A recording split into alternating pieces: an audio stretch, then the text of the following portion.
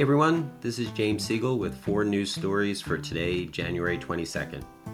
A little while ago, we reported on a playground project in Stockton, California in a community recovering from a traumatic fatal shooting in the local park. Well, that playground project has spurred residents in other parts of the city to demand more and better places to play for their kids.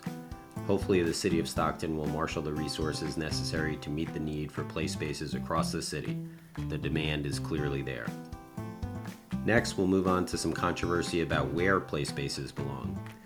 Parents and librarians squared off online about whether libraries should have indoor playgrounds, with many librarians pleading with parents to stop asking for playgrounds at libraries because it purportedly interferes with the role of libraries as quiet sanctuaries of knowledge.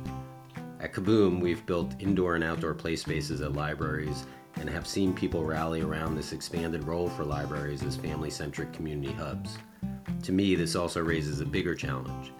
There's a decline in free, publicly accessible spaces for kids and families.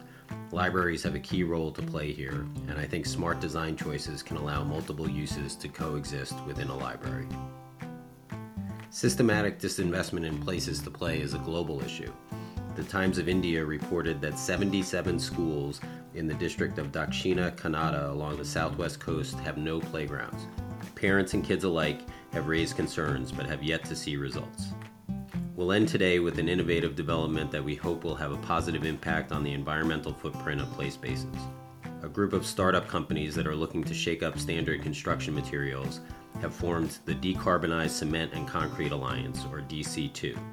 The installation of playground equipment requires a significant amount of concrete, so we're thrilled that there may be viable options soon that reduce the environmental impact of playground installation. With our growing focus on climate-forward, environmentally sustainable, and resilient play spaces, we'd love to be among the first to test out these new options. Well, that's all for today. If there are news stories you'd like us to include in future episodes, please send us an email at swingforward@kaboom.org, and thanks to everyone who's reached out. Thanks for listening.